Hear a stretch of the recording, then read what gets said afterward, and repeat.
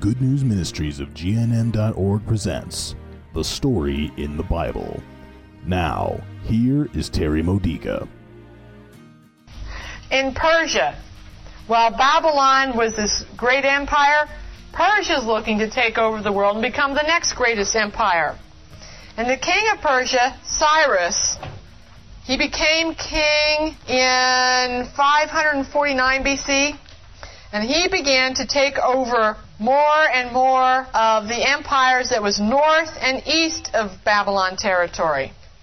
While Cyrus is growing in power and Persia is growing in power, Nebuchadnezzar dies and is replaced by Belshazzar. King Belshazzar was feeling very, very comfortable with the inheritance he got from Nebuchadnezzar, the kingdom, the empire. Everything was going so well under Nebuchadnezzar, Belshazzar thought that he didn't have to do very much to keep it going so well. So he got lazy, and he let his army grow weak.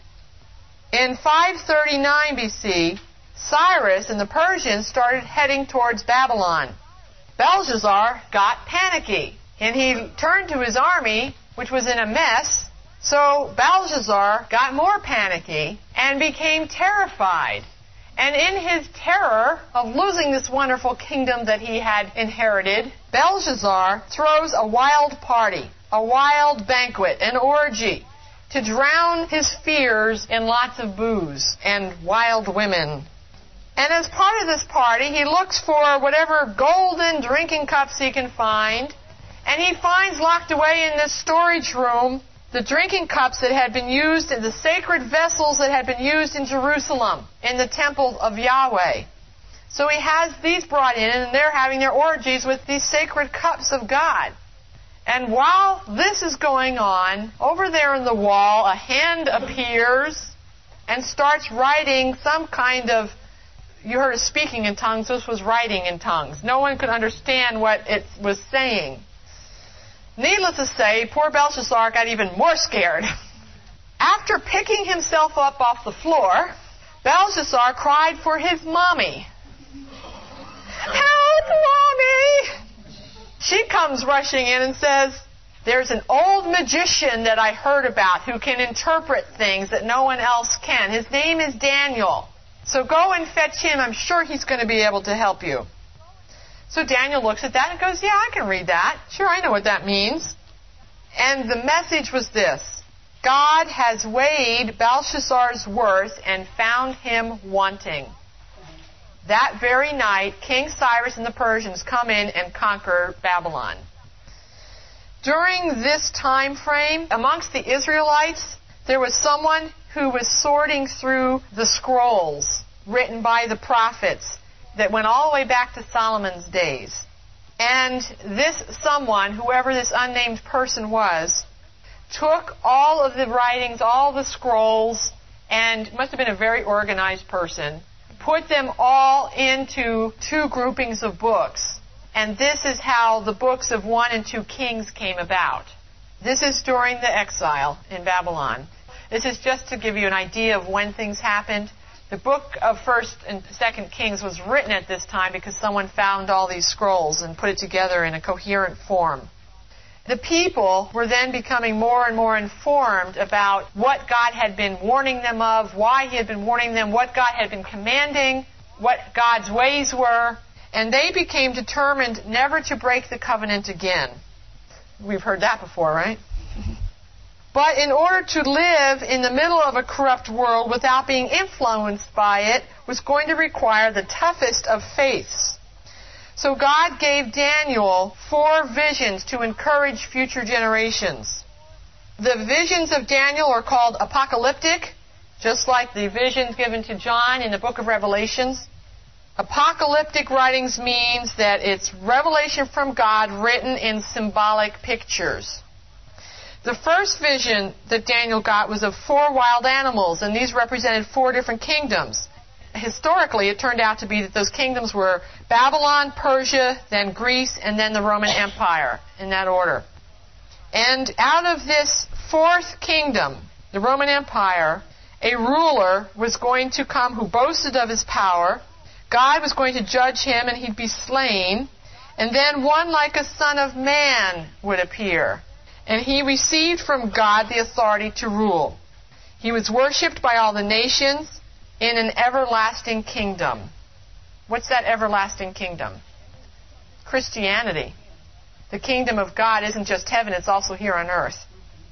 And this one like the Son of Man in the vision is called the true son of Adam. The vision says that he's been promised since the very, very beginning, way back in Genesis, and that he was more than just a son of David who was the king of one nation. He was the king of all. That's in the book of Daniel. That's the first vision. The second vision is about one of the kings of the third kingdom, Greece. At this point in time, when Daniel was writing down these visions, Greece was just beginning to be noticed as a power. And in this vision, Greece was going to war against God and his people in such an appalling way. What Daniel saw in this vision was so appalling that it sent him to bed sick for days. In the third vision, it happened just after Cyrus from Persia took over Babylon.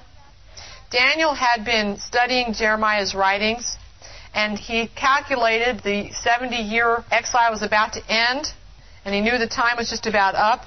So he fasted and begged for God's forgiveness for the sins that had exiled the people.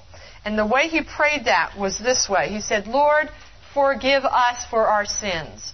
Now, Daniel, remember, was someone who had not sinned. Oh, yeah, he had some little sins, sure. But he was not committing the same sins as the rest of the Israelites. He did not turn away from God. He loved God. He was loyal to God, even down to eating the kosher foods, while everybody else was saying, who cares? And yet, he prayed, Lord, forgive us for the sins that we've committed. The importance of that kind of prayer was driven home to me many years ago. I planted pretty little flowers and put up pretty little white picket fences next to the flowers. And the kids in the neighborhood came along with their bicycles and rode right over it. Never mind, there's a sidewalk that they can go on. And I was getting increasingly annoyed at the neighbors for letting their kids be raised as they were. And for not reprimanding. It's kind of like the way Jonah felt. Why don't you punish your kids? But they broke the flowers and they broke the fence. So I go to the store, a little peeved. I go to the store, buy a replacement section of fence, stick it in the ground, and somebody comes along and bikes over that and destroys that again. And my anger is increasing, and I'm saying, God, I don't like living here. God, why don't you do something to these kids? Why don't you convince those parents to raise their kids better? I keep losing my flowers and fences. And there was other vandalism that was being done. That was the one that was most direct against me, but who knows what it might escalate to. At least in my mind, I was worried about that. And I kept praying for their conversion. I kept praying for God to change them. And nothing happened. Things just got more tense inside of me. That's the only thing that happened. And one day I was outside clipping the hedges on the side of the house, and there were the kids running by with their foul language, and I'm going, God, why aren't you doing anything? Why aren't you making any changes? And God kind of tapped me on the shoulder and reminded me about this story of Daniel. How Daniel prayed, Lord, forgive us. And I said, but God, I'm not like those people. I'm not guilty of those crimes. Why should I ask for forgiveness? And God said Daniel wasn't guilty either. I said, okay, God, you win. You can't argue with God and win, you know. So I prayed, Lord, forgive us for being this way. Forgive my neighbors. Forgive me. Forgive us. Peace came into my heart the moment I did that. The neighbors didn't change. They still wrecked I stopped putting up little picket fences. I changed. I had been saying, God, why aren't you changing anybody? And God said, I can change you. You want to change? When I said, forgive us, God changed me by giving me peace. And when I had that peace, I was able to see that what my sin had been was a sin of superiority over those other people's. Well, I'm the good Christian, and if only you'd become Christian, you'd become good too. You know, I'm better than you because I'm Christian. And God said, that's a sin. Maybe you have advantages over them because you're a Christian, but that's not something to hold against them. That's something to pity them for. There's a lot of value in praying, forgive us. The neighbors didn't change, but I no longer was bothered by what was going on there. As our kids got older, we decided that we didn't want to raise our kids in that environment, and God made it possible for us to move out of there into a much nicer neighborhood. And you know who else sets an example of that? Jesus. He took the blame, even though he was totally innocent. And we're supposed to follow in his footsteps. Okay, Daniel does this prayer of asking for forgiveness, and then an angel comes to Daniel and gives him the third vision. In this vision, the angel shows Daniel that Jerusalem and the temple in it are going to be rebuilt. And an anointed king would come. Who's that anointed king? Jesus. And he would be killed. How was he killed? The crucifixion. There would be a war. Who was the war with? It's a little harder of a question. The Romans. The Romans destroyed Jerusalem in 70 A.D. And in this war, the temple would be destroyed. That was part of the vision, and that's what happened in 70 A.D. And there would come horrible abominations. How has that been fulfilled? I think it's being fulfilled today. I think it's been down all through time. What kind of abominations are going on right in the temple now, so to speak, right in the body of Christ? Abortions, Catholics who are professing that abortion is right, even priests, those who profess that homosexual activity is okay, Catholics saying that women should be priests, let's disobey the Pope and the teachings down through the centuries, and let's form our own Catholic Church. And the final part of this vision, justice would finally be inflicted on a false ruler. Who's the false ruler? We can never be sure with these apocryphal writings and the predictions of the future, because it may have been fulfilled many times down through the centuries, but it probably also indicating the Antichrist to come that the book of Revelations mentions.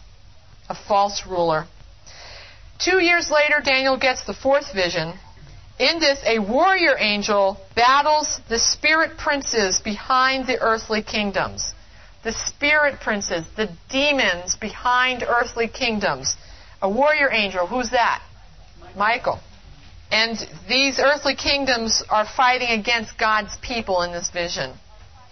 The vision shows that when this is fulfilled, God's people are going to suffer horribly, but the people who know God will firmly resist. Will resist no matter how bad the sufferings get, and will stay close to God. And then the end of the age comes after cataclysmic turmoil, distress, disaster, whatever. And the dead will be raised to either eternal life or eternal shame. What does that sound like a description of? What Revelations talks about. Okay, getting back to the historical story. King Cyrus of Persia conquers Babylon. And now the subjects of Babylon are the subjects of Persia.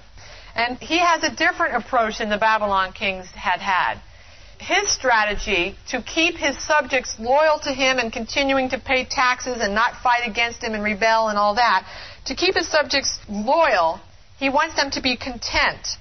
And in order to make the Jewish people content, he figures the best thing to do is to send them back to their homeland and help them rebuild their temple. He's being used as an instrument of God. He returns the religious artifacts that the previous kings of that territory had stolen. He returns these things. And he even finances the rebuilding of the temple in Jerusalem. About 50,000 Jewish exiles return home. That's not everybody. The majority of the Jewish exiles had been born in Babylon and decided to stay there. They didn't care about their Jewish heritage or about Yahweh as much as they cared about their comfort. They wanted to stay where they were familiar. How many of us choose not to change or grow spiritually or get rid of an addiction or enter a new job or whatever because we don't like change? We want our comfort zones to stay comfortable. When Ralph and I were living up in New Jersey, being urged by God to move down here, one of the earlier temptations we had to overcome was the urge to stay where it was comfortable, even though we complained about the cost of living and we complained about the anti-Christian attitude our kids were facing in school, and we complained about a lot of things. It was more comfortable to stay with what was familiar. And God said to us, I want to get you out of your comfort zone, because then you become more useful to me. And so that's why we ended up down here doing this. This return to Judah happened in 537 BC. The people who did return to Judah were determined to rebuild their nation God's way. They had learned from the past. They settled into the old villages of Judah. They rebuilt the altar in Jerusalem. They resumed offering sacrifices the way the law prescribed. They planted their first crops. They gathered workmen and materials to rebuild the temple. But all of this took a lot of hard work, and they were used to being comfortable in Babylon. They weren't used to being pioneers. And there's a lot of work in rebuilding and in retilling soil that's been left untilled for a long time and so on, let alone also rebuilding the temple at the same time. Initially, the crops were poor. It took a while to get things going. And they were being ridiculed by the Samaritans, the people who had, the remnant who had been left in the Samaritan area. They were being ridiculed for the rebuilding of their temple. Remember, in Samaria, that was the replacement originally for Jerusalem. And after a while of putting up with the hard life, the poor crops, the ridicule, the Jewish people began to shift the priorities away from what they had originally done, putting it on rebuilding things God's way, and put it on themselves. Poor me. Look at this hard work. Look what the bullies are doing to me. Poor me. And for the next 16 years, they continued in that selfish poor me mode. So God says, uh-oh, here we go again. Got to send another prophet. And this prophet was Zechariah. And we have the book of Zechariah. Zechariah is the second to the last book of the Old Testament. Zechariah was a young priest, and the people who were building the temple, rebuilding it, and losing interest in doing that, Zechariah's job was to give them encouragement, to keep them going through the visions that God gave him. What he saw in the visions that was of special note is that Joshua, remember, he's the one that led them into the promised land in the beginning, and Joshua also is the Hebrew form for what name? That's right. He saw Joshua dressed in high priestly robes. Here we go again with more foreshadowing of Jesus. And he saw Joshua blood-stained from the crimes of the people. He saw Joshua get those robes stripped off of him and replaced with clean robes. And then God promised to send the son of David. And in Zechariah 3, verse 9, God says, I will remove the sin of this land in a single day. What day was that? Good Friday. He saw Joshua crowned as king. He saw his high priest office be combined with the ruling office, the office of authority, which under Moses' law was impossible. The priest and the rulers were two different classes. Now they're being combined in Jesus. And in Zechariah chapter 2, God says, I will live among you, and you will know that God Almighty has sent me. Now wait a minute here. This is God speaking. I will live among you, and you will know that God Almighty has sent me. This is God sending God.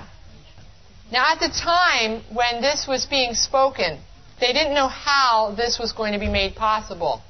But looking in hindsight, it was meant for the Jewish people to look back in those scriptures that they had all well memorized as proof that Jesus was the Son of God and was God himself. Because remember how the Jewish people doubted that Jesus really was God and called him a blasphemer? God also gave other visions to Zechariah to encourage the people. He predicted that a Davidic king, a king from the line of David, would triumph over oppressors as he rode on a donkey. And a donkey was a symbol of peace. So it's more than just a prediction of how Jesus was going to enter Jerusalem for his final victory. It's also talking about the kingdom of peace coming. Zechariah also says he's going to be a good shepherd. And it also says that he will reject the rebellious flock and its greedy false shepherds.